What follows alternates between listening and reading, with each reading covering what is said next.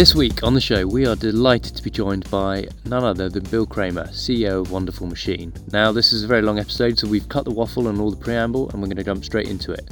We cover costing your work, licensing, and negotiation, so I think there's something for everyone in this one. Sit back and enjoy. Today on the show, we are incredibly honoured and excited to be joined by Mr. Bill Cramer, coming to us all the way from West Philadelphia. Bill was a commercial photographer for 20 years before deciding to start a little business called Wonderful Machine, which if you haven't heard about it, you will want to hear about it. If you're a photographer, it's an amazing resource. They do some amazing work. I've been a big fan of them for a long time, and it's definitely something that should be on your radar. Now, he's been working on that for the last 15 years. So this is a man with a lot of experience in the industry. I think this episode is going to be a real kind of informative one. So make sure you're taking notes. Bill, welcome to the show. How are you? Hey, great to be here, Greg. Tom, thank you so much for having me. Now, obviously, you're on a different time zone, aren't you? So, are you just waking up? Yeah, it's bright and early. Well, I'm usually up at about 5 a.m. with my dog Tilly. Okay. So I'm wide awake and fed and showered. So I think I'm ready to go here. Well, me and Tom are normally awake at 5 a.m., but mainly because of screaming babies. So yeah, we feel you on that one. So tell us a little bit about yourself, a little bit of background to start with, Bill. I mean, you've obviously been, when you started photography, it was a different time, a very different industry in some ways. Tell us a little bit about how you got into photography and kind of growing up with it. Yeah, so I grew up partly in California, in Palo Alto, which is in the San Francisco Bay Area, and I had a photography teacher in grade school. We had a little dark room, and Mrs. Alexo had all these old cameras that she loaned out to the students, and she had a bulk film loader with Tri-X. I don't know if you guys remember Tri-X. Mm-hmm. But she had these 100-foot spools of Tri-X, and she would sort of roll out, 24 exposures for each of us, and we'd run off and shoot pictures. So it was just a magical experience, very different from digital, with the processing the film and making the prints and being in the darkroom. So it was a really exciting time for a little kid to just sort of explore photography that way. And then I just sort of started paying attention to what other photographers, to what real photographers were doing, looking at magazines and books and, looking at people like Gene Smith or Irving Penn or Richard Avedon, and just sort of expanding my consciousness of what was going on in the world. And were there any kind of early influences on your photography in terms of, because those are some big names right off the bat? Yeah, I mean, for me, I just was enthralled with any kind of pictures of people. I was aware of, everybody was aware of Ansel Adams taking pictures of mountains, but I was just really interested in anything to do with fashion or portraiture or photojournalism. So, just absorbing every photo book I could get my hands on, and discovering, all sorts of photographers doing all sorts of things. I remember discovering Gary Winogrand and just his ability to find these crazy moments out on the street, or Diane Arbus and all the, just the idea of like making a portrait and having a portrait be so evocative and so something more than just sort of, somebody sitting in front of the camera.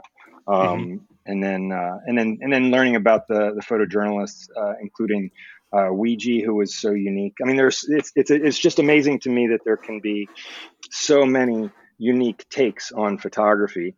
And I think Ouija is another example, not unlike Diane Arbus, where we all have the same cameras and we all have the same film, and we all have the same people and streets to photograph in. And it's amazing to me.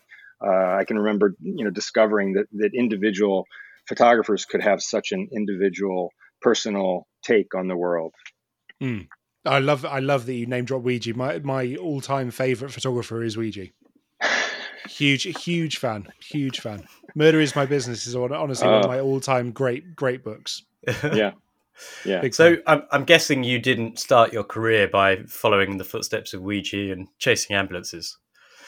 Um, so I picked up the photography in California, but then when I moved back to Pennsylvania for high school and college, and I somewhat randomly picked Penn State University to go to college, and they happened to have a really excellent student newspaper, and Hmm. so I basically sort of rekindled my interest in photography and ended up working on this daily newspaper. It basically was my education. I sort of didn't go to any of my classes. I just worked for the student newspaper, shooting sports and what little news there is in central Pennsylvania.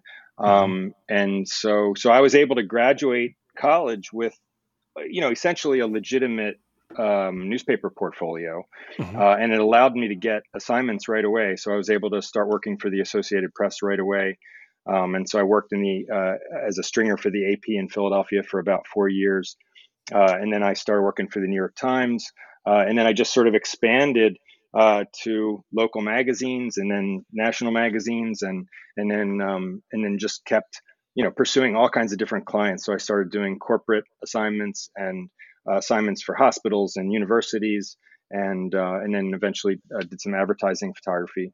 Hmm. And I just enjoyed sort of continuing to expand that circle of trying out working for different types of clients. Sure. Just for the sake of the guests who aren't based in the US, a stringer is Oh, is that a new term for you guys? for me personally. I So think I know what it is. You drive up and down the highways in your cars, listening to the scanners and hoping for a okay, story. so there are the guys who have a scanner. Back then, I don't know if scanners still exist, Hmm. but there were guys who would chase ambulances. It's true. Right. Um, I was so it's a stringer means a freelance newspaper photographer or wire service photographer, basically a um, freelance news photographer. Right. And I think the expression came from back when reporters used to get paid by the amount of inches of copy that appeared in the newspaper. And Hmm. so the editor would run a string along the copy, and if it was 5 inches, you'd get paid $5 or whatever it was. So they were called stringer. I mean, this is my recollection. I didn't look this up for the program here. No, But that's but stringer is a freelancer who's working for newspapers and wire services. right. Okay. Cool. So Excellent. that's an interesting start. So you kind of came from this documentary background, but then you started doing more commercial work. Is that right? How did you make Um, that transition? So, I mean, my philosophy was I wanted to make money. Hmm. I wanted to be able to support myself. I mean, cameras were expensive. When I graduated from college, I don't know if you guys did much news photography, but when you were in news photography, a photographer in the late 80s, uh, everybody would shoot news and sports and weather features and everything. And the one lens that you had to have was a 300-2.8. And so when I was, I guess, 24 years old, I spent about $2,300 on a 300-2.8, and my dad thought I was crazy because I was working for the Associated Press for $50 an assignment, and he couldn't understand how I was going to pay for a $2,400 lens, Hmm. $50 at a time. But so it was really clear, really fast to me that if I was going to be able to move out of my parents' house and buy expensive photo equipment, that I was going to need to make money. Hmm. So I just made it my business to explore all kinds of photography, and I knew that there was newspaper photography, which was low paying, and then there was magazine photography, which was a little bit better paying, and then there was corporate and advertising, which was even better. So I was just Hmm. interested in all of it, and I did a lot of assisting along the way. So I was also exposed to other photographers. The first guy I assisted, a guy named Jim Graham in Philadelphia. I remember my first week. It was my job to help him set up a food shoot. He used to work for the National Enquirer, Hmm. which is a tabloid newspaper in the United States, and they had it was mostly sort of stories about alien abductions and stuff like that. But in every issue, in every week, they would have a Kraft macaroni and cheese ad on one page, and so they needed legitimate, like a food photo on the other page. And so they hired Jim, and once a week he would do this, and they would pay him $1,000. And this is back in 1986, when $1,000 was a lot of money. And so so I would set up. He would have a food stylist and a prop stylist come in, and I would set up the table and the light and the camera. And Jim would walk in, snap a Polaroid, look at it, snap a few frames, and go back to his office. And I would then, the stylist and I would put everything away, and he would collect $1,000. I was making $4 an hour at the time. And I thought that's amazing that a photographer could charge $1,000 for a picture. And so I just wanted to be part of that. Fair enough. And can't blame you. You assisted for a bit, and then you transitioned into the commercial world. At what point in your career did you start to think about creating Wonderful Machine, and why did that come about? Yeah, so I did lots and lots of assignments where I would photograph people for magazines or corporations. I can remember photographing a lot of doctors who were part of a medical practice, and I can remember photographing attorneys who were part of law firms. And I thought, why can't photographers come together in a cooperative like that? And so I experimented and failed once. Before we all switched to digital, I got a couple of photographers together, and we shared a space, and we shared an office manager, and we tried to do a cooperative, but it was too cumbersome with trying to share the cost of film and Polaroid and processing and messengers and shipping. It was just really onerous to keep track of all that. So that collapsed. But then after we all switched to digital a couple of years later, I experimented with it again with a couple photographers, and digital allowed us to basically share much more easily than film allowed for. And so with digital, you could basically share to a certain extent equipment, and of course we could share our studio, and to a certain extent staff. We had interns, so we would like sort of share assistants, and it worked out for a while. It worked out really well. There was a point where we had one corporate client where we had 6 different photographers working for this one corporate client. We were billing them about $100,000 a year. And so that I felt like I had sort of achieved what I set out to achieve, by bringing photographers together. But then that sort of pivoted, and we ended up expanding to more of like a global marketing company for photographers instead of just a local cooperative. Sure. So do you want to give us a kind of the listeners like a kind of an overview of what Wonderful Machine kind of is today? Yeah. So, we started out as a cooperative with 3 photographers. Now we are more of a production company with 600 photographers around the world. We've got photographers in 40 countries. The main thing we do is provide a directory of photographers for clients. And so photographers pay us a monthly fee. And in exchange, we have this searchable database of photographers, and we promote that website to 25,000 publications, agencies, and brands. In addition to that directory, we also provide photographers with all sorts of what we call consulting services, which means that we've got graphic designers in-house who can help photographers design logos or build websites or create email promotions or print promotions. We've got photo editors who can curate photos or provide creative coaching. We've got publicists who can write bios or write blog posts or write social media content. We've got marketing specialists who can build lists of clients or create marketing plans. And we've got SEO experts who can help photographers with search engine optimization. And of course, we've got producers who can do cost estimates for photographers. And then the third part of our business is that we produce photo shoots for agencies and brands.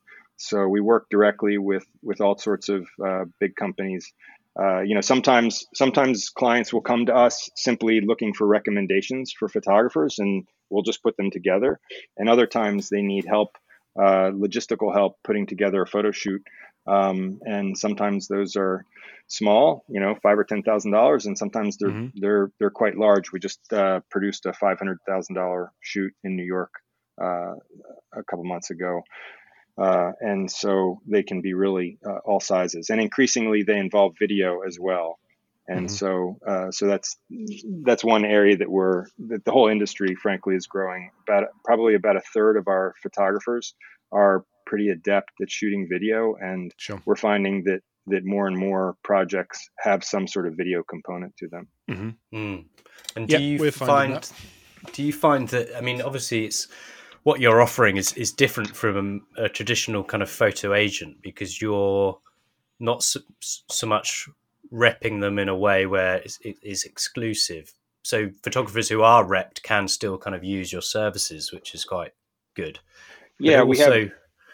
I guess in a way you are also there potentially as almost like a freelance agent in terms of being able to produce the shoot and act on a photographer's behalf in terms of helping with the costing. Right. Yes, that's true. We don't really compete with photo agents. A lot of our photographers do have reps, and we don't really do anything that is going to get in the way of the agent relationship. Most of our job is to build awareness for the photographer and bring assignments to the photographer, which in most cases is going to benefit the agent. But you're right, we do provide a la carte services.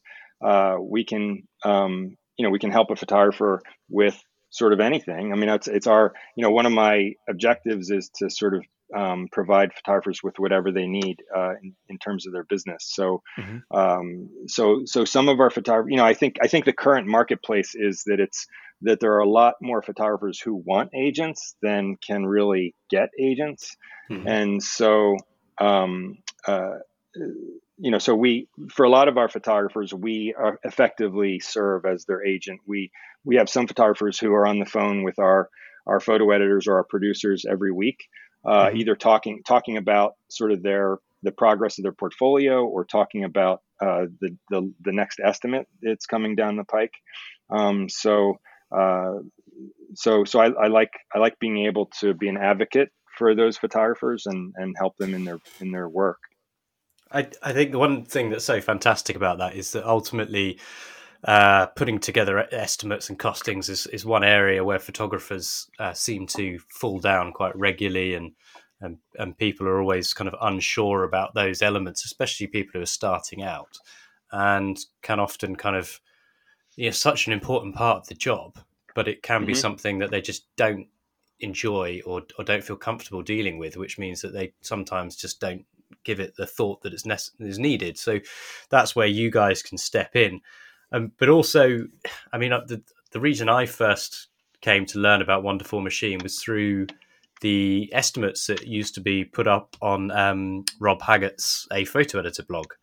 And I remember seeing them and just thinking, this is absolute gold to be able to see how they put these costings together, put these estimates together, what kind of items you should be charging for that you might not have considered. And you were so kind of open and transparent with the information that I felt it was a really helpful resource, because it just allowed you to realize where you should be at or what you could be aiming for. But also there was quite often a lot of blurb that went along with it that would talk through the process and, even explaining that the clients pushed back on this element, therefore, but you were able to get something from this side of things, explaining, understanding budgets and how they work and how some things are in different budgets to other budgets. It's really amazing. So to the listeners, anyone who hasn't seen that, they're all archived, I think, on his blog. So they're a really good place to start, aren't they? Yeah, so we still contribute to that. Rob still publishes those. If you go to aphotoeditor.com, you'll find 118 of those blog posts, and we've written 117 of them. Mostly by our executive producer Craig Oppenheimer, who's been with us for 11 years, and he just cranks out estimates for all kinds of projects for photographers every week. And so, one of the things about estimates with photographers is that, photographers are not born knowing how to do a cost estimate. It and it simply takes experience, and there's a lot of sort of weird things about the photography business that other businesses don't experience. Like, for example, there's a lot of price elasticity in the photography business, which means that if you're a plumber, and if you need a plumber to install a toilet, you could call 5 plumbers, and the price is going to be very similar for all those. Mm-hmm. But with photographers, you got some photographers who might want to charge $100 a day, and other photographers who might want to charge $10,000 a day. Mm-hmm. So that price elasticity sort of makes it an awkward negotiating situation for the photographer and the client. And there's also, combined with that, what you'd call market opacity, which means that nobody knows what anybody else is charging. And that sort of contributes to the confusion for both photographers and clients. If you're a client and you have a project, you can very easily call 5 photographers and get 5 different estimates. And so as a client, you know exactly what the photography is worth, but those 5 different photographers don't know what each other is charging, because there's no, it's not like the price of gold that you can just Google it and know exactly what the price of gold is. Nobody knows. Most photographers don't really know, and so that's why agents can be really valuable, and that's why Craig Oppenheimer and our producers can be really valuable, because they see so many examples of projects. They see editorial projects, they see corporate projects, they see advertising projects, and they get comfortable knowing what different projects are worth in different circumstances for different photographers. And so a lot of it, but I think it's really important for individual photographers to sort of take ownership of that knowledge. Like, I think a lot of photographers are intimidated by pricing, and especially when you add in the whole licensing model, which is like a whole nother facet of this, is that unlike a plumber who's just charging for their time or charging for a particular service, a photographer is partly charging for their time, but they're also partly charging for the licensing value of the picture. And so that just makes it extraordinarily complicated for photographers. I think that's an area where a lot of younger photographers perhaps fall down as well, is on the licensing. And increasingly we've found, and we've seen contracts changing, within the editorial world to get kind of more rights, and clients sometimes not fully understanding licensing either.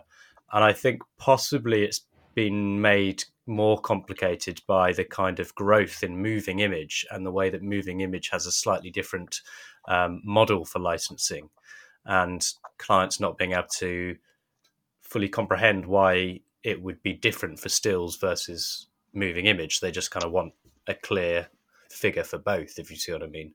Yeah. That's very true. Historically, video, when you direct a video for a TV commercial, the fees are pretty high, and no, there is no licensing per se. The video production company is going to pay the director a fee, and the video production company is going to create the video and hand it over to the client and collect a fee. And the understanding is that the owner is now the client. And historically, still photography has been effectively rights managed, where you're not sort of selling the photo to the client, you are licensing use of the photo for the client, and that's what makes the value scalable. So that if you're doing a cost estimate, that's why it's really important to understand what is the intended use of the photo, and to have the pricing be proportionate to the usage, so that if it's going to be used in one advertisement in a local publication once, that's worth less than if it's going to be used nationally on billboards and national magazines. The value is proportionate to the usage, which is sort of hard for photographers to understand in the first place.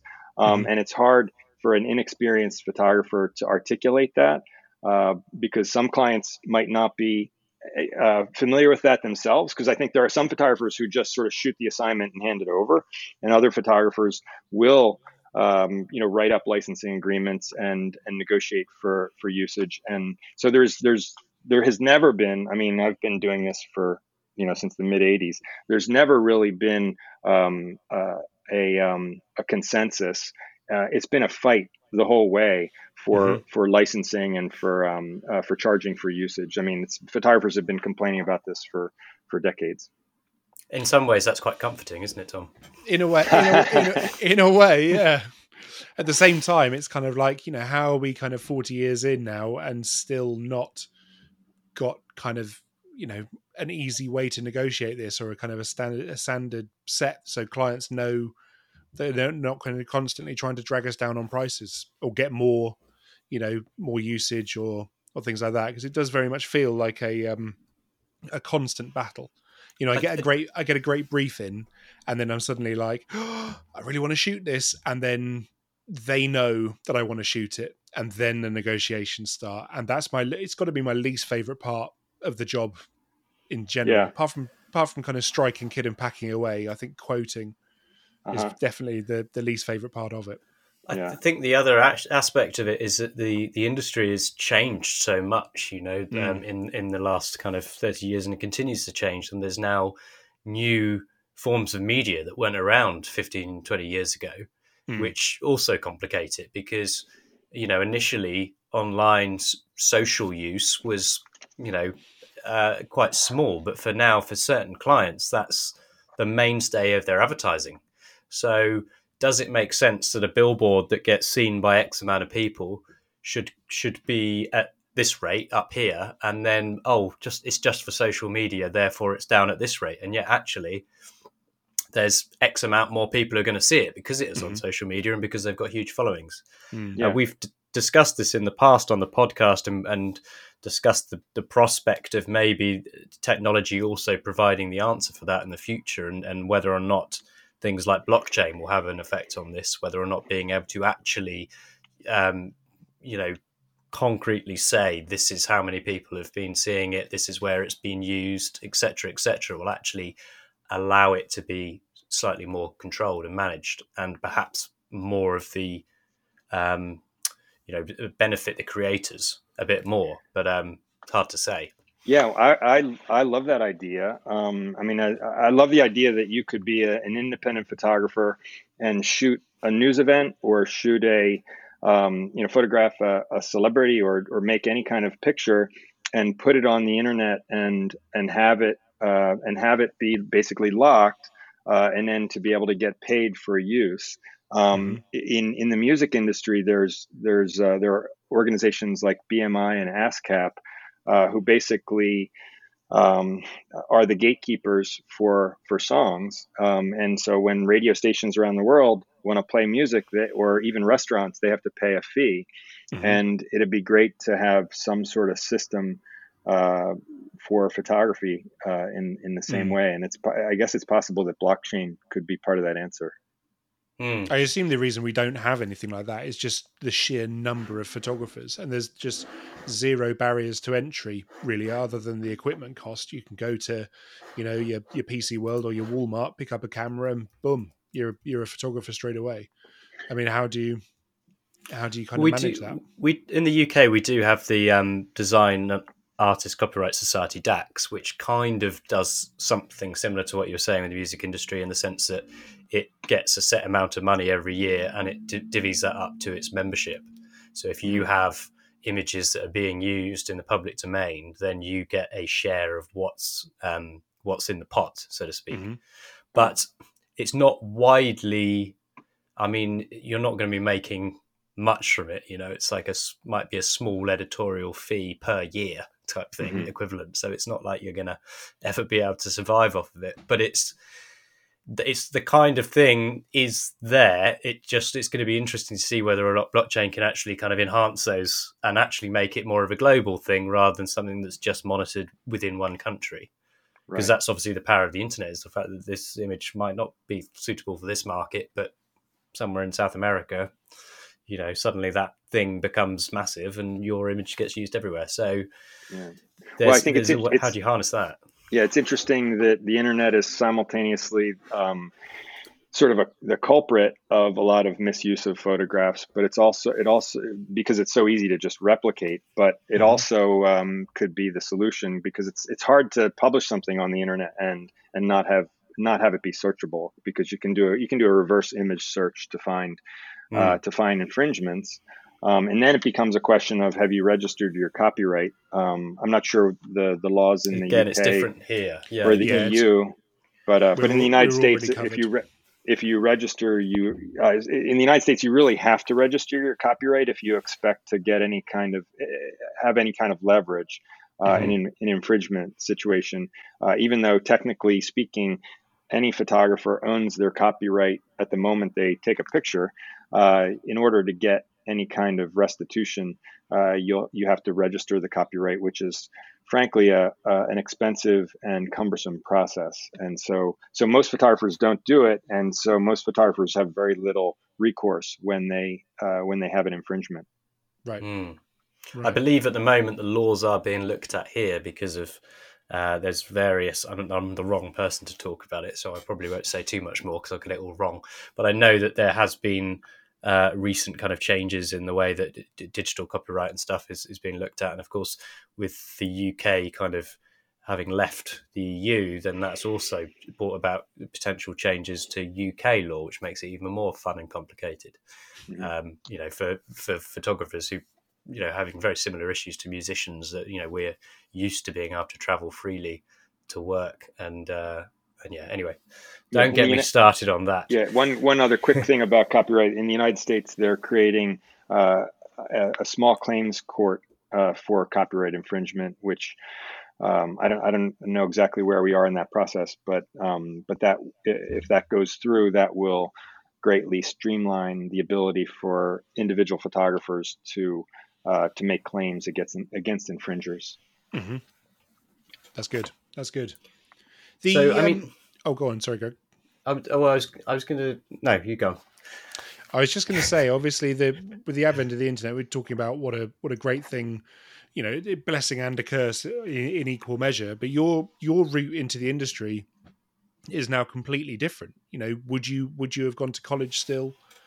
If you were going to start again today, would you have gone that route, or would you have spent a couple of months learning everything on YouTube and come out kind of probably maybe more technically proficient because everyone's just giving everything away? Yeah. No, I think I'm still a fan of college, even though it's very expensive. I've got two daughters who are juniors in college. One who just spent the fall semester at Queen Mary in London. Right. Okay. But yeah, college is a mixed blessing. It's super expensive in the United States, at least. But I'm glad I went. But it's true. I think you can, these days, back, if you go back to like probably the 60s and 70s, there you had to be an apprentice to a photographer to become a commercial photographer. So there was a sort of a big barrier to entry. You had to like learn a lot about technology that was very mysterious, and you had to create relationships that were hard to make. But now everybody, the internet gives everybody access to YouTube tutorials. And so you really don't need, you can sort of do it on your own if you want to. You're still going to need clients. You can't, you still have to build relationships. And I think that just in order to be an intelligent human being, you need an education. Like YouTube is no substitute for a university education, I don't think. No, and also there's all the other experiences that come with it, isn't it? You really kind of learn to find yourself and grow within your social circle and all that kind of, all the social aspects of a university education. So yeah. I'm personally all for it. Yeah. Maybe not necessarily to study photography.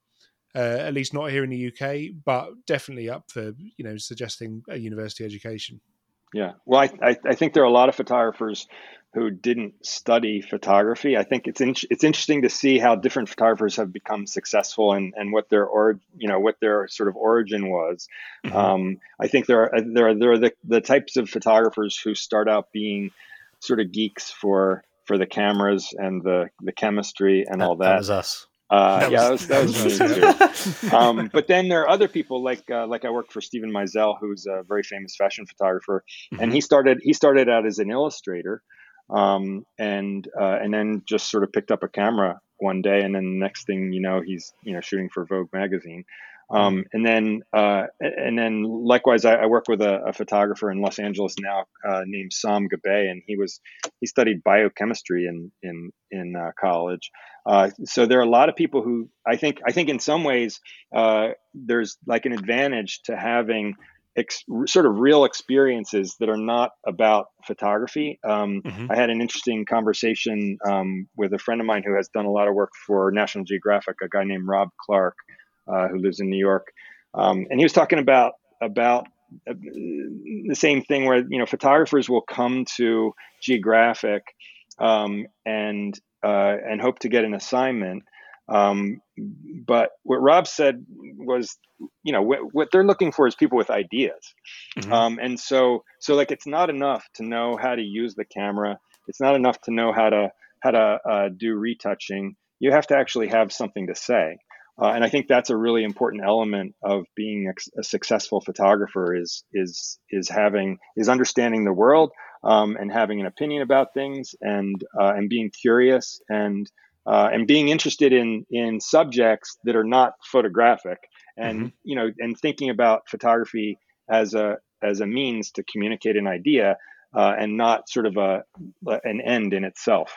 And I think back to the idea of YouTube, I think we have a whole generation of photographers who are in a way talking to each other, and it's a little bit incestuous, and they're sometimes we see these portfolios where you see a whole portfolio of pictures, and many of them are good pictures, but we look at them and we're like who is the client for this portfolio? And so I think one of the things that young photographers need to really think about is to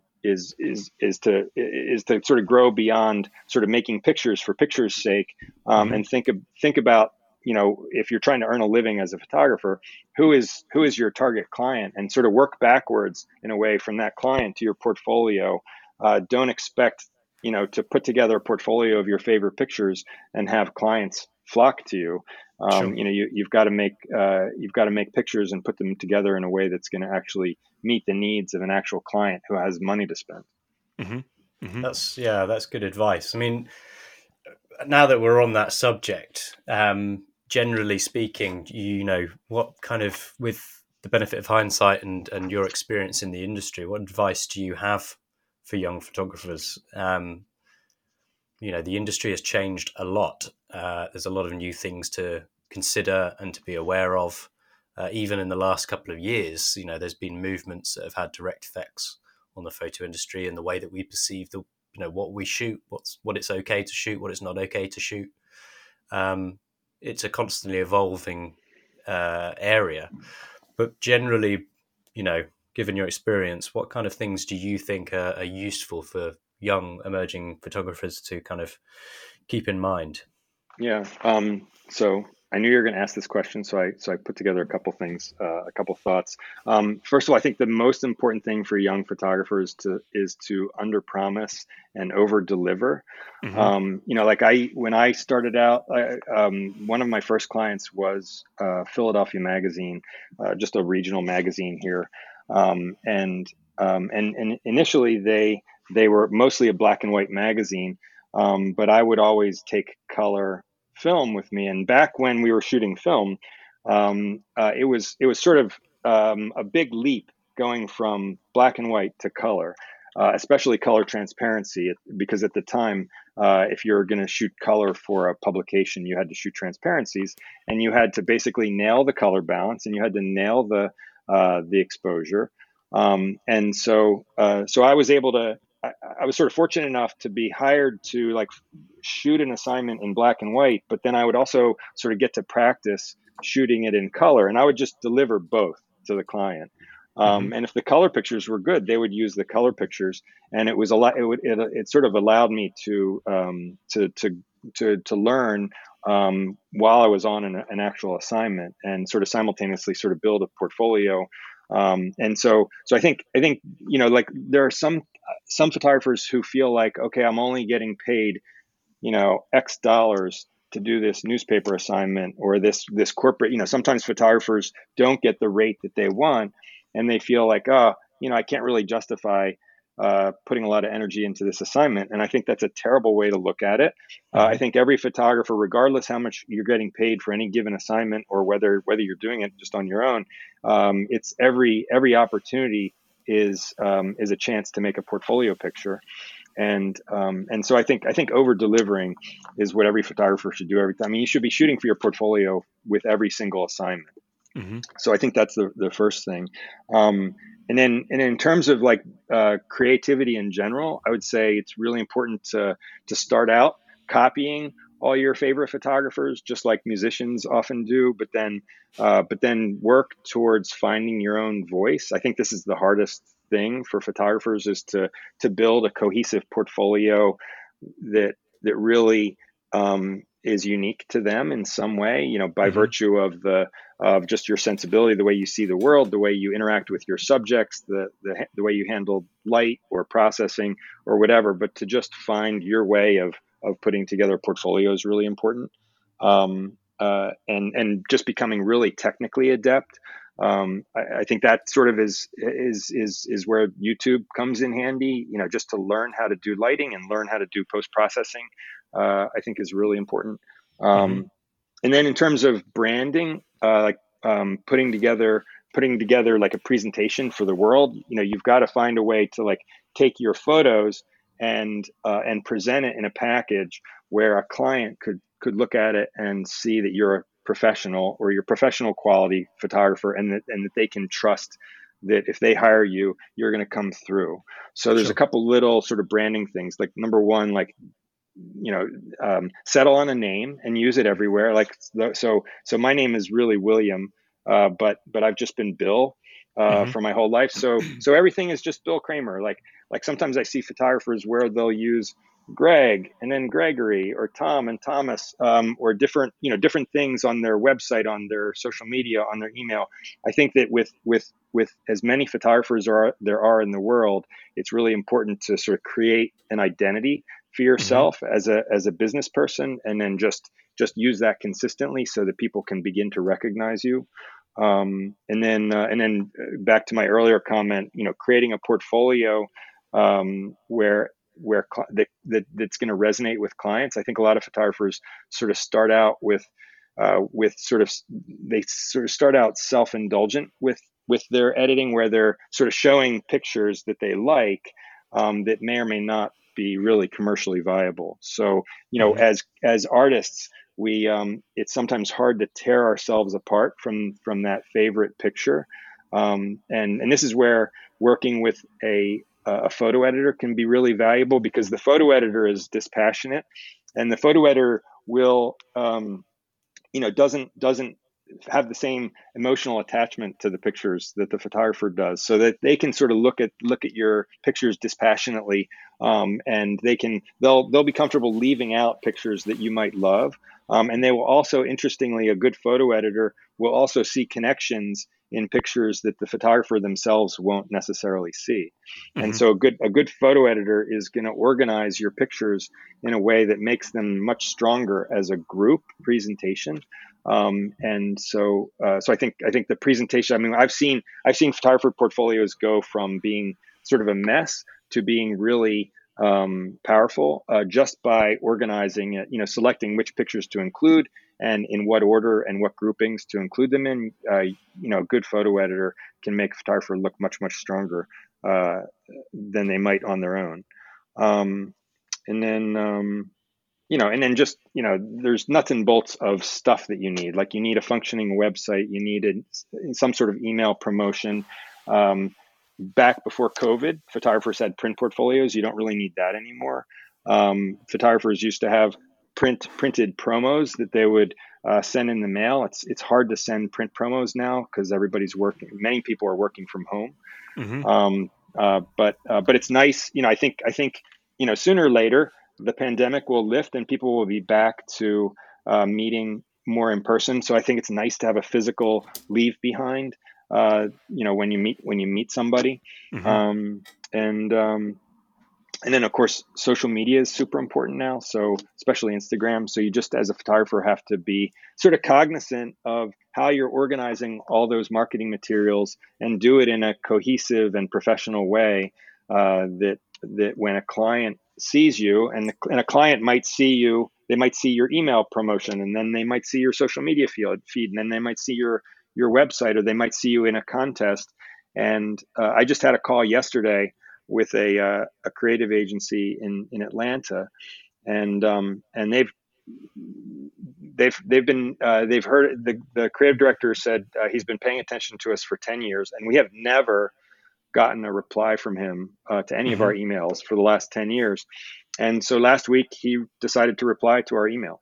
And so I think it's really important for photographers to understand like how to build a network, and to just gradually and respectfully send out, let themselves be known to Mm-hmm. clients. And sometimes you're just going to get crickets for years, Mm-hmm. but eventually a project is going to come along that matches up with you as a photographer, and that client's going to call. And so you just have to be sort of patient and keep pressing, because I think persistence sort of wins the day Mm-hmm. in a lot of situations. Um, should I No, take a it's a breath pretty. there?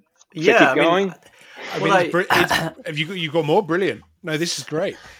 this is gold for our listeners. I mean, All right. I guess one thing I wanted to jump in on quickly would be, um, if people who are listening are saying, "Oh, actually, yeah, the idea of getting one of the wonderful machine photo editors to help me with some work. How does it work? How is it kind of charged or billed, or how do people go about it? Because that's often a thing that photographers might get put off by, or understanding how production works, for example, because producers can work differently. Some would take just a day rate. Some will take a rate from the whole project. Mm-hmm. Mhm. How, does it change? Is it just a Yeah, so we do for estimates. We usually charge a minimum of $300 for a non-member photographer to do an estimate, and that's usually for about 2 hours worth of time, and then we charge $150 an hour after that. So sometimes an estimate is just sort of do the estimate and the photographer sends it to the client. Other times a photographer might ask us to not only do the estimate but also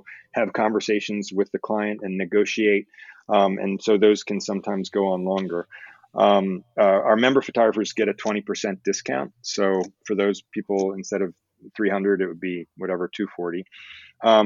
If For all the branding and marketing, we usually charge on the order of $120 an hour, or 20% off for member photographers. So for example, a web edit is something we do a lot of, and we usually charge about $1,200 to $1,500 for a web edit.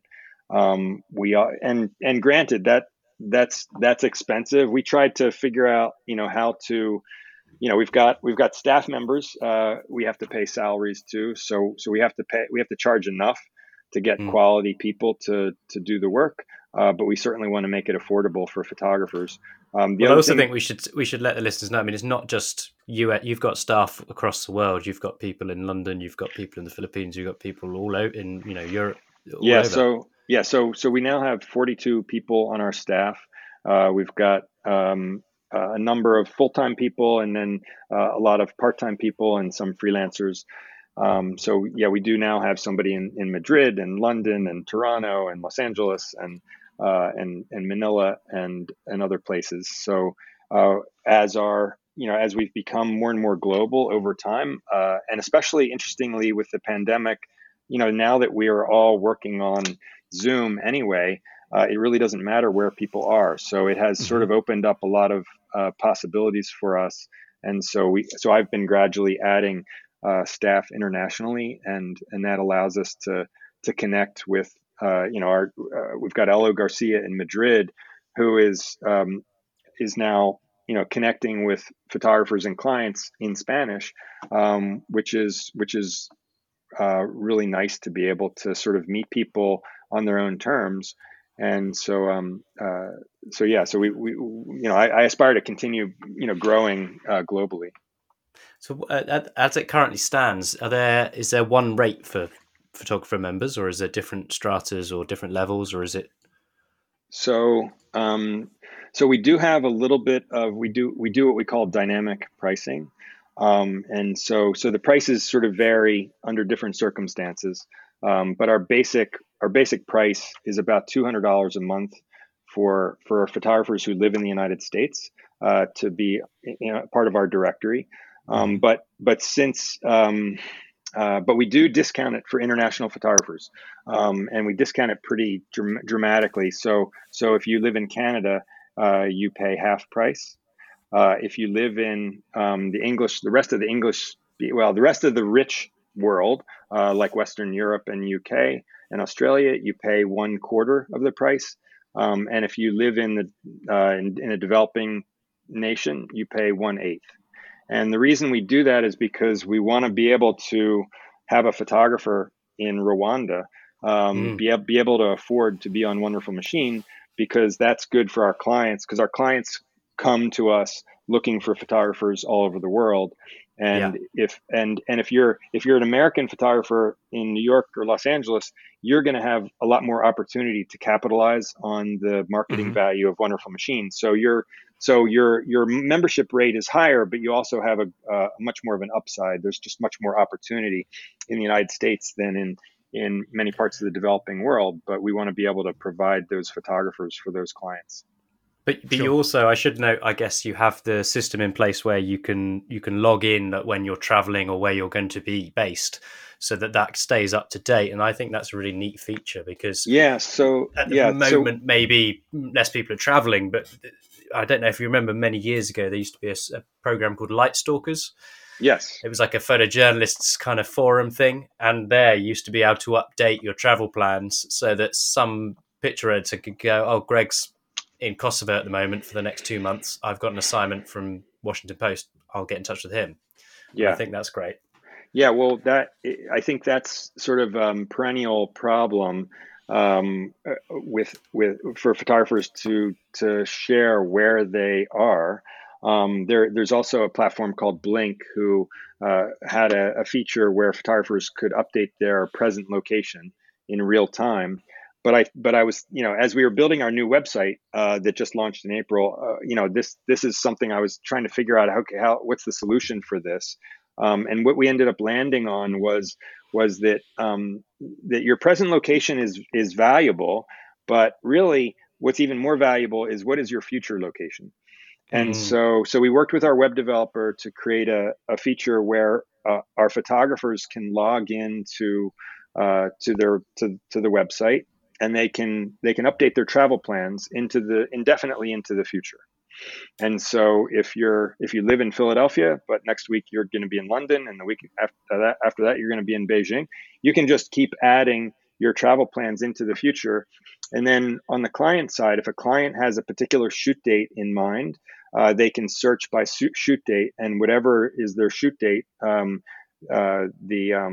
photographers will show up in the search results based on where they will be on that shoot date. Is there a way of, do you have that differentiated somehow? So say, for example, I'm in Edinburgh for 2 weeks doing something, but it's a job that can probably be moved. And say, for example, a client in the States has searched for me. I would probably fly to that job regardless of where my location was, and I could probably put that on hold. Yeah. So, every photographer wants to be considered for every assignment. Sure. And so, but my philosophy is you're one human being, and you can only be one place at a time. So So what we do is in each photographer's bio, it says where they're based. So a client can always look at the bio, and regardless of where the photographer is showing up in the search results, Hmm. they can see where they are based in their bio, and they can Sure. also search. They can also search for different dates. But the bottom line is that if a client doesn't care about the location, I mean, at the moment, about 2/3 of our searches are location specific, and about 1/3 are just about specialty. And Right. so there are clearly some projects where it doesn't matter where the photographer lives, because you can get on a plane and be anywhere, Hmm. in 24 hours. So I think it just depends on the sensitivities of the client. I mean, what I want to do philosophically is provide meaningful information to our clients. I think that's one of the things that we have always done that I think sets us apart from every other photographer directory, is that we are curate. Every one of our photographers is curated. Like you can't just join, Hmm. and even if you do join, we are going to select your specialties for you, and we're gonna make sure that you actually live in the location that you say that you're in, because I think clients value that information. They want to know that they can trust, the information, and we want to provide that level of curation for them. Well, But it I is a guess, dilemma. I mean, no matter how you slice it, it's a dilemma, because you can't, the location um, of the photographer at any given moment is it's going to be hard to reconcile any photographer's current location with some assignment that might happen. of course, of course. I guess also you doing it that way means that it's as reliable for the client, which means that you're not wasting their time, which means they come back, which means you get more jobs. So even if the photographer isn't available for that one because they were kind of happy with how it worked last time, they'll come back, might work for the next guy. Yeah. Right. Yeah, I mean, we're trying. I mean, my philosophy is, if we provide a valuable service for the clients, that's going to be good for the photographers. Even though on any given assignment, uh, some photographer might sort of come out ahead or behind. What we want is, in the long run, to provide a valuable service to photographers, and the only way to do that is to make it valuable for the clients. Hmm. Sure, sure. That makes sense. With regards to marketing, obviously, some photographers brilliant at it. Some photographers politely, maybe not quite so brilliant. Do you think there's kind of, obviously you guys offer a huge amount of services. You're very much experts when it comes to this. Are there things that you absolutely think photographers should avoid straight away? Because there's obviously, you know pitfalls, advantages to doing things certain ways, and kind of all sorts of well, basically just other things that photographers shouldn't be doing. hmm So I think they shouldn't be sending out 10,000 emails at a time. Hmm. There are some platforms that you can, have access to tens of thousands of emails, and just sort of spam everybody. I think that's inevitably. I think what I've seen in the last 15 years is that has made clients.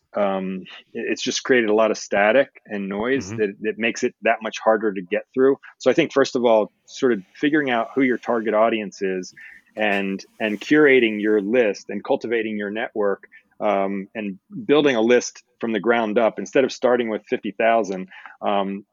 Just build organically, and really target clients that match up with your interests and your skills. Hmm. And I think it's worthwhile to invest in what's called a CRM, a customer relationship management software Yep. application. We use a program called Daylight, which is made by Market Circle, Hmm. and there's lots of them.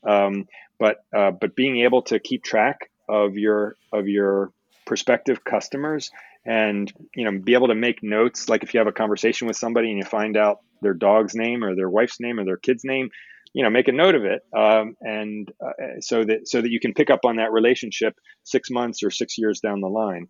Hmm. Um, but marketing is really just about building awareness for your photography business. It's about sort of budgeting your time, where you're setting aside time each month to gradually work on your portfolio and work on all your marketing materials, and having an actual plan to get that information in front of the right people. So it's about sort of targeting the right people and making sure that whatever you put in front of them, whether you're sending them an email or you're posting to social media or you're updating your website, you just want to have it be intelligent, and you want to have it be indicative of the brand that you want to build, indicative of the photography that you want to do, and you want to just put it in front of the right people. So it's not rocket science. I don't think there's anything so much to not do. I think it's a matter of just sort of taking some basic simple steps to build a brand and to put it in front of the people that matter. I can give you one thing that a photographer absolutely shouldn't do. I once made a mistake of sending in a physical mailer without the right postage on it. That was good. I did, however, get a reply. Did they have to pay for it? Did they have to pay? No. Not only did they have to pay, turns out they lived in the middle of the country. They had to do a 5-mile drive to go and collect this thing, and then pay, and then realize it was just one of my mailers, and then send me a very friendly but quite terse email. But they will never forget you, Tom. Just for the wrong reasons. Yeah. Quite. That is a very good point. Well, to be fair, I more than made up for it. I sent them a nice Amazon voucher, which more than covered their inconvenience. Yeah. Still. So you turn that around. I'm always interested to hear photographers' novel marketing ideas, though. I had a friend, a neighbor, once drove up to New York. Philadelphia is about a 2-hour drive from New York. So he and his wife drove to New York with a 5-gallon pot of coffee and a whole bunch of little to-go carriers, and they put a cup of coffee on one side and a donut on the other side and a photo mailer in the middle, and dropped off to a bunch of art buyers. And they had some success with that. So you need to get that to the desk while the coffee's still hot, right?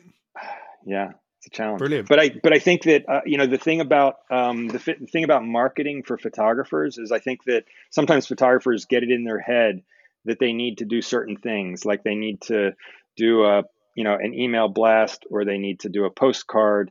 And ultimately, if you're a creative professional, part of being a creative professional is finding novel ways to get your message to your prospective customer. So I think it's really valuable. I mean, we recently had a food photographer. We designed a set of coasters for a food and beverage photographer with his logo on them. I think it's really important to find unusual ways that you can stand out from the crowd.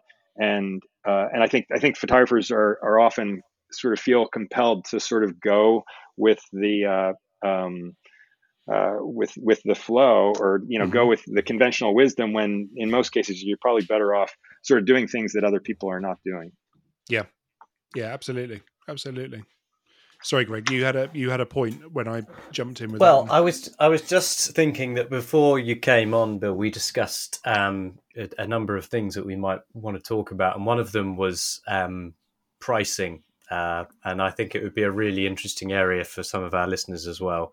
I know we touched on it briefly earlier, but I know you had some really interesting thoughts on it and points, and so I didn't know whether or not you'd be happy to go back. I mean, we are running on a bit with this podcast, but I think our listeners would love it anyway. Okay. So let's keep going. All right. So I've got a couple of items left to share. So we started out talking about how no photographer is born knowing how to price photography, and so that means that as a photographer, unless you have an agent who you trust and who's knowledgeable and who can do that for you, every photographer needs to educate themselves on getting comfortable with the idea of the licensing model. Being able to talk about that with clients without being flustered or being intimidated. I think reading, the first thing you can do is sit down and read every one of those 118 pricing and negotiating articles, which will sort of provide you with a really wide range of different types of projects and give you a sense of scale. Ultimately, photographers, there's no sort of right price to charge for a photo. Every project that you quote on is going to be unique, and the price that the photographer and the client agree on it's going to sort of live within sort of the environment of prices that have happened in the recent past. But still, like every time you negotiate a project, it's an opportunity to invent the price for that project, and depending on who that client is and who the photographer is and what the circumstances of the project are, as a photographer, you need to be able to look at all the unique elements of that project and come up with a price that's appropriate for that. And Mm-hmm. so, and so you're looking for basically fair market value. And the way you get to fair market value is just with experience. Over time, you're gonna bid on a lot of jobs, and some you're gonna get, and some you aren't. And every time you get an assignment or don't get an assignment, you're gonna have a little bit better idea of what to charge and how to put together the contract. A Mm-hmm. lot of clients are going to ask photographers, "What's your day rate?" And a lot of photographers are going to feel compelled to answer that question with a number. I think rule number one is don't give quotes over the phone. You can just say, "Hey, you know what? Let me take a look at your creative brief. And there's a lot of variables here. Let me put something together, and I'll get it right over to you." So you don't ever Mm-hmm. have to commit. Like some clients will say, "Can you just give me a ballpark idea Oh, of what this is going to cost?" yep. And there's no good answer to that question, because your ballpark price is either going to be too high and the client's just going to go elsewhere, or it's going to be too low. And if, like, once you sort of sit down and work through the estimate, if you find out you're higher, it's sort of hard to go back to the client and say, "Oh yeah, I told you it was going to be this, but it's really this." Mm-hmm. And so I think it's just bad practice to give quotes over the phone. And you want to think about, every photo shoot has sort of a range of value.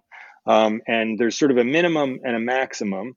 The minimum is dictated by the time and effort it's going to take you to do the shoot.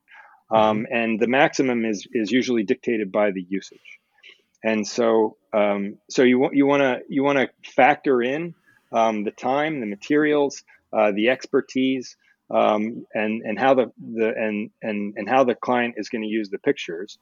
Because just like with any business, there's many businesses make the mistake, and many photographers make the mistake of thinking about the value in terms of the value to them.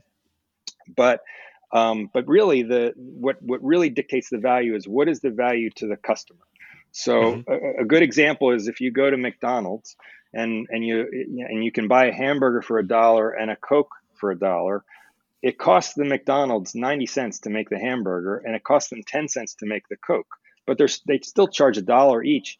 And the reason they do it is because the customer values those things at $1. The customer doesn't really care how much it costs McDonald's to bring them the hamburger or bring them the Coke. And so photographers need to think from a client's perspective, and the client's thinking about the value of that photograph to their project. And the more unique the skills that you have.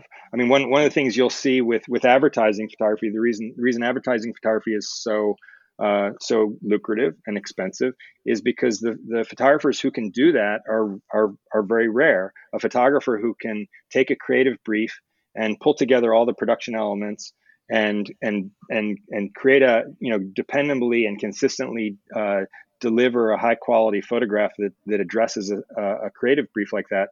These photographers are simply rare, and they can command astronomical rates. I mean, we have some photographers who are charging $10,000 to $15,000 a day for multi-day shoots, plus expenses, because they're very talented and they can deliver on a very specific thing. It's not going to be a random thing.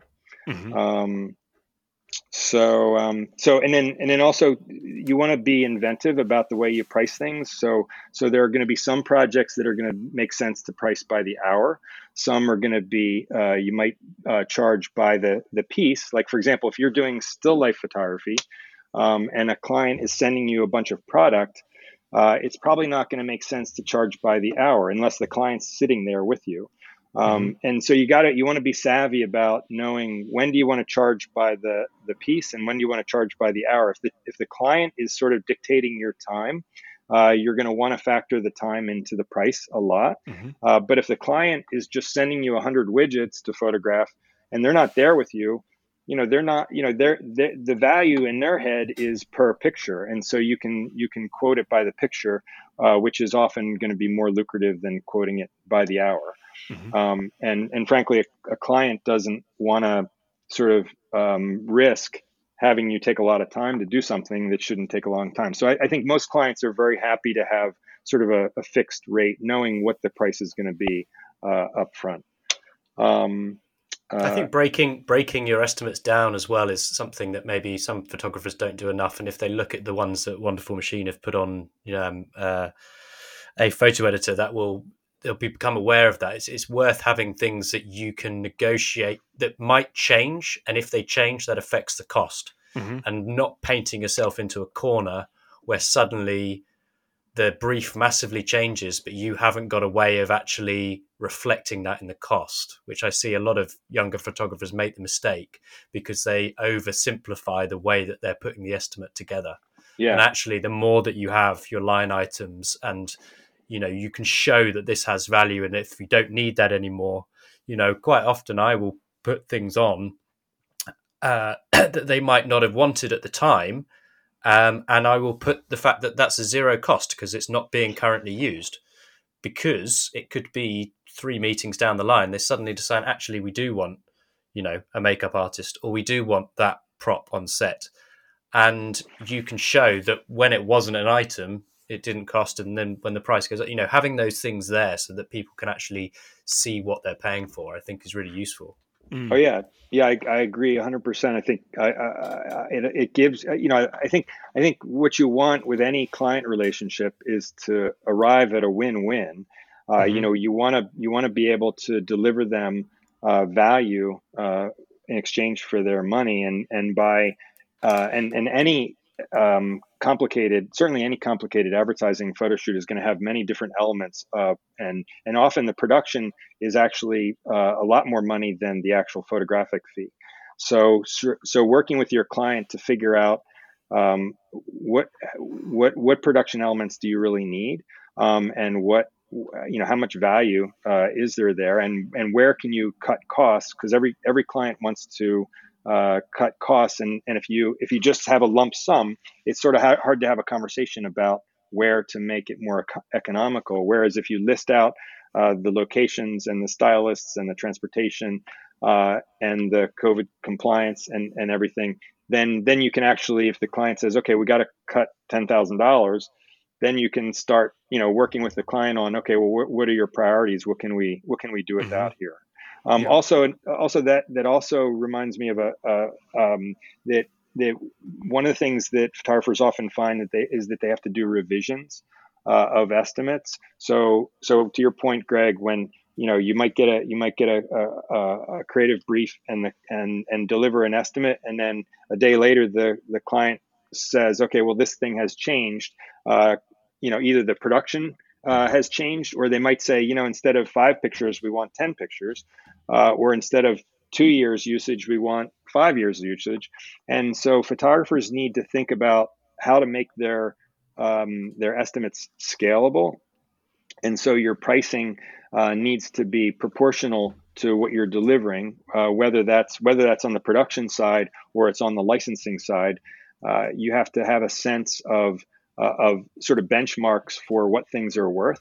And then if the client says, okay, well, instead of that, let's do a little more or a little less, you want to have a sense of, okay, well, how does that impact the price one way or the other? One other thing that sometimes comes up for photographers is whether to ask the client whether there's a budget for the shoot. I was literally just about to ask you this. And this is really interesting to me because, like if you were getting your house painted, you wouldn't, if the house painter said, well, how much do you want to spend? That would be a ridiculous question, right? Because like it's sort of a commodity, house painting. But with photography, I think it's a totally legitimate, especially for advertising photography. Maybe not so much corporate photography where there's not a lot of production. But with any shoot that requires a lot of production, I think it's a totally valid question to start with. Hey, do you have a budget in mind already? And especially if you're dealing with an ad agency, they, before they ever call the photographer, they already know how much they're planning to spend because they've got art buyers and they've got cost consultants, and they've already gotten their client to sign off on the creative and an approximate budget. And so by asking what the budget is up front, it allows the photographer to tailor the estimate to meet that budget. Not and it doesn't it's not going to make you sound dumb, like you don't know what your own photography is worth. I think it allows the photographer and the art buyer to go sort of cut to the chase in a way, to go directly to sort of more final stages of negotiations to sort of fine tune the project. Although I think it is also equally fair for a client, even an ad agency, to say, hey, we don't have any particular budget in mind. Can you just work something up?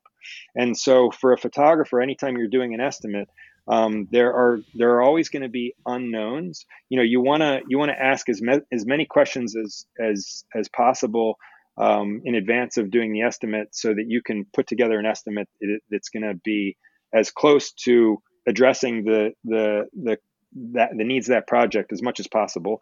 But whatever you don't know, you have to make assumptions and you have to put it in the estimate. Like don't leave anything out of the estimate. If you're not sure who's going to provide the talent, you just have to say, okay, we're going to provide the talent, or the client's going to provide the talent. You have to basically address all of the different needs and assign a price to it. And then let the client come back and say, oh, you know what, we don't have to pay for the location because we're going to use the client's location. Sure. But if you can get the client to give you a sense of the budget, that's going to get you much closer, much faster. Yep. Excellent. Right. Is there anything else on that we've not touched on? Well, just in general, if you're writing it's important to know how to write a licensing agreement. And there are certain components to a licensing agreement, including how long is the client going to be able to use the pictures, in what territory, what geographic territory is it? If you're in the UK, is it for advertising use in the UK, or is it across Europe as well, or global? And then what type of use? So is it, we divide usage up into three main buckets: publicity, collateral, and advertising. And one of the things that we find is that, and especially to your point earlier, Greg, talking about how the internet has sort of expanded usage in so many ways. Gone are the days when you're just going to shoot a picture for an annual report and it's just going to be used for that one thing. Clients want to be able to use pictures for all kinds of purposes into the future. And so what that forces a photographer to do is put together licensing agreements that are pretty broad. And so publicity we define as using a picture to send out in press kits for news organizations to use. Collateral is when the client is paying for that platform. Like collateral would be for a brochure that the client is paying for their own brochure or for their own website. And then advertising is when you're paying somebody else to place the ad, like on a billboard or in a publication or on somebody else's website. And so by having these definitions, it allows you to segment. So for example, you might be working for a corporation where they don't expect to use the pictures for advertising. And so you can say, okay, these pictures are for publicity use and collateral use, but not for advertising use. And if you want to use it for advertising use, we can either negotiate that separately down the line, or you can pay up front for the ability to use it in advertising. But it still comes back to the photographer sort of learning and understanding and getting comfortable with just the language of usage. Another important distinction that a lot of photographers confuse is the difference between usage and exclusivity. So when you talk about a licensing agreement, there's two main parts of it. One is, how can the client use the pictures? And the other part is, how can the photographer use the pictures? And they're two independent things, because you could have a situation where the client could use the pictures, forever, but they might want to use them exclusively for, let's say, a year. And then after that, maybe the photographer can license the pictures, because there are going to be some assignments where you might have pictures that could have residual value for stock, or like in the case of a magazine assignment, if you're photographing a celebrity or the CEO of a company, maybe the magazine gets to use it,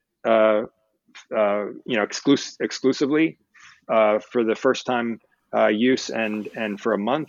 And then after that, you can license it to other magazines. It's just really important to separate those two things and to make it clear in your estimate or in your contract, how is the client going to be able to use the pictures, and how can the photographer use the pictures? Yeah, and I think it's something that it again, going back to what we were talking about earlier with blockchain, it'd be interesting to see in the next 10 years, what changes technology brings to that, and whether or not it actually makes being able to license images easier. Because for a start, you're going to be able to monitor better, when they're being used and where they're being used, but also potentially, someone will come up with a system where you will be able to put in kind of what you want out of an image, and it will give you a kind of rough ballpark figure. And I know that there have been attempts to do that in the past, but they've not been that successful. Various calculators online to try and help you with costing, which generally, as you said, and for all the reasons that we've discussed, is actually an incredibly tricky thing to do, because the value is not something that you can necessarily create a foolhardy formula for, because it is so dependent on the client and so many other factors, about what you've shot, the product, the person in the shot, whatever, and how relevant that remains. So I think, but it will be interesting to see whether or not, because I see it a lot where people don't think about the usage and they end up kind of giving stuff away and not realizing that actually there is a secondary income to be made from licensing your work, and that the value, especially for editorial shoots, is not in the fee that you're going to get for shooting it. It's in having the work in your portfolio, A, so that you get the type of jobs that you want to be getting, but B, so that you can potentially, re-license that work down the line. Yeah, well, as somebody who for 20 years mostly was doing editorial, I used to, I would have these job folders, and I would have the job number written across the top line, and then every time I sold the picture to somebody else, I would add a letter, so it would be, like 1999 123, and then 1999 123A, and then B, and then C. And there were some pictures that I would sell 10 times over, and often to the publication who hired me, or to the company, and so you're right. Like there were many assignments where I made more money on the residuals than on the original assignment, and so yes, it's important to just sort of understand the value and to be able to have clear contracts. A lot of photographers come to us with problems, and we say, can you show me your contract? And they're like, well, I don't have a contract. And so it's just very awkward to negotiate after the fact, and it's important to sort of take the bull by the horns, and it takes a lot of courage, but you have to sort of address these contractual issues up front. One other quick thing, if you don't mind, that I forgot to mention. One of the things that we help coach photographers on a lot is transitioning from editorial to commercial, and one of the things that when you're especially if you're a newspaper photographer, you are accustomed to being sort of the fly on the wall. But the minute you transition to advertising photography, you have to be able to lead a team. And in a way, you have to become the life of the party and not the fly on the wall. And it becomes really important to know how to navigate the relationships with the art buyer at the agency and with your producer. The agency might have a producer, and you might have your producer, and you might find yourself on creative calls, Mm-hmm. and you might find yourself creating treatments. So in addition to an estimate that you might put together for a corporate client, for an advertising client, you're going to need to put together a treatment as well, which is going to be like a presentation deck, like a PowerPoint presentation or a Google Sheets presentation that shows your capabilities. It shows a portfolio that's specific for that assignment. It indicates that you're interested in doing the assignment and you're capable of doing the assignment. And when you're working for an individual photo editor at a magazine, you're going to have a conversation on the phone, the creative call is going to be like, hey, are you available Tuesday? And Mm-hmm. yeah, I am. And you go and shoot the assignment. But when you're shooting an advertising assignment based on a creative brief, and the budget could be $100,000 or $500,000, you've got a lot of different people that you have to please.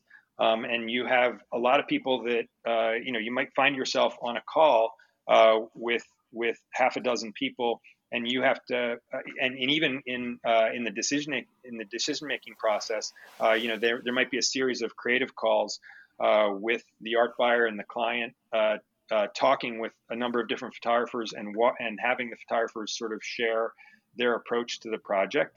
And so you, in order to be able to compete for those projects, not only do you have to be able to pull off the photos, but you also have to be able to speak to those clients in their own language and be able to demonstrate to them, you have to create a plan for the shoot, and you have to be able to articulate that plan.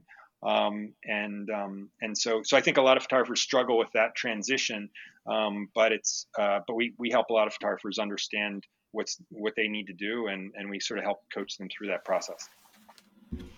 Well, one area on your website that's also really interesting for people to check out is your Intel section, which is kind of like a blog, but more so because it's kind of quite specific articles to do with pricing on jobs or situations that are actually going to be super useful for a lot of photographers.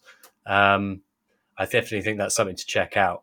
But I also wanted to ask, with everything that we've discussed, where do you see the future of Wonderful Machine, and what have you got kind of lined up in terms of where the company's going and things that are going to be offered? Have you got grand plans or?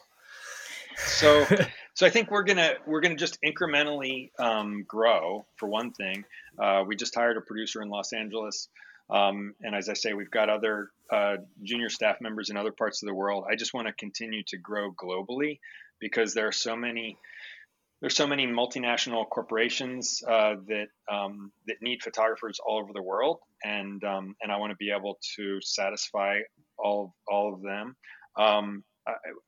So I think our biggest opportunity to grow is doing these photo shoots for these multinational corporations. We just picked up quite a large client in London actually recently, an oil company that's now an energy company, and I just want more of those. We have recently had a bunch of photographers ask us to be their photo agent, like in a conventional way, and so we're trying to figure out whether, is there something that we could do to have a small group of photographers who want more of a sort of intensive relationship, because we've got the 600 photographers that we have a sort of a somewhat superficial relationship with. And I know that we periodically have photographers ask us, hey, I would like a commission arrangement and I would like a deeper relationship. And it sort of is a whole new thing for us, but that's something we're considering. Mm-hmm. And then separate from Wonderful Machine altogether, I'm actually building a website called Common History because I have a personal interest in historic photography. and so I want to create a place for historic photos, not only historic photos that are professionally shot, but also historic vernacular content like family snapshots. And so we're probably 6 or 9 months away from launching that, but we've been sort of chipping away at that over time. And that could also be a platform for photojournalists to, as a former photojournalist, I like the idea of being able to enable people to cover stories and post them and get paid for them. And so this could also be a platform that's about not only historic years ago photography, but contemporary photography of important events that we could then license to clients. Interesting. You sound like a very busy man. Very busy.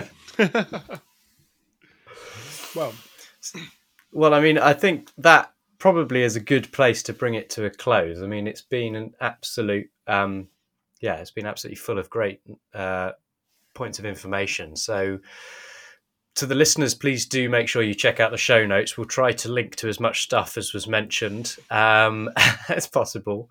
That's Greg's job, not mine. And obviously, I was meant to be doing it as I went, but it's just too much. And obviously, we will link to Wonderful Machine, and we shall also try and link to the section of A Photo Editor where these 118 estimates are, because that's definitely some homework for the listeners. Is there any other resources online that you think our listeners would be interested in, they should check out? Do you guys have a presence elsewhere? Are you an avid Twitterer? Are you a Instagrammer? Are you serving out photo tips on TikTok?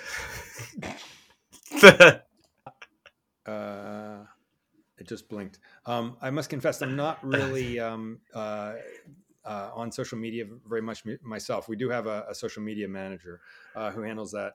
I think a photo editor is the best blog for photographers who are genuinely commercial and editorial photographers. I think the photography space is really full of a lot of technical blogs, which are interesting, but if you want to be a commercial or editorial photographer, I think a photo editor is the best place to spend your time. Mm-hmm. Excellent. So it's at this time in the show where we kind of finish up and we do our Desert Island photo book and camera. So if you are stranded, bear in mind there over the first season, we realised that there is in fact power on this island and a film processing lab. So you can basically take whatever you want. But what would be your Desert Island camera, do you think? Okay, so again, back to 5th grade in Mrs. Alexo's class. One of the cameras that she used to loan out was an Olympus Pen half frame camera. Mm-hmm. Have you guys ever heard of a half frame camera? Yeah, but I've never seen one. Okay. I think I have one probably up there. Is it a Pen 35? Did they do half frames? Probably. The pen, they named it the pen because it was small. And of course you got 72, on a roll of 36, you would get 72 pictures. Or almost 72, because I think there's a little bit more margin, but you got twice as many pictures, even though they were half as small. So that would be my camera of choice. Brilliant. And then your Desert Island photo book, what's that? So do you guys know Jacques Henry Lartigue? So very very early photographer. Came from quite a rich French family, didn't he? Like an aristocracy. Yeah, so he came of age. That very famous picture of the moving car. Yeah, well, because the way the shutters, he had a camera with an old fashioned camera, of course, in like 1906 with a focal plane shutter, and so as he panned to photograph the car, and as the shutter moved across the film plane, it effectively distorted the wheel, so the wheel looked like it was oblong. And I mean, he basically suffered from the original rolling shutter problem, which still plagues photographers 100 years later. But there's a book. There's a bunch of different books with Lartigue, but there's one published in 1998 that's simply called Jacques Henry Lartigue, Photographer, and it's just the most incredible photo book. It's really thick, so you can be on your desert island for a long time. And it also has a bunch of gatefold pictures where not only is the book itself pretty big, it's like 13 or 14 inches square. So it opens up pretty big, but then it's got several different pictures that open up as gatefolds. Oh wow! Okay. So for those desert island, long night. Once you've built your boat, you could rig it up as a sail potentially to get out of there. There have been a few people that have genuinely picked cameras and books in order to escape the island, which wasn't the initial concept behind it. It doesn't sound so bad being stuck on a desert island. Hey, it's got all the mod cons, so it doesn't sound so bad. Yeah. Well, that sounds like a great book. We will try and find that edition, the 1998 edition, and put a link up to it. And yeah, I mean, thank you so much for coming on today, Bill. You've been an amazing just oracle of information, a wealth of knowledge. Thank you, Greg. Thank you, Tom. Really appreciate your time. Very much appreciate your time. So thank you once again for coming on. Sure thing. Thank you very much for listening to the latest episode. If you'd like to find out more or to see the show notes, please go over to exposenegative.com, or you can follow us on Instagram at xnegative. It's very imaginative. And if you want to email us, you can email us at info@exposenegative.com.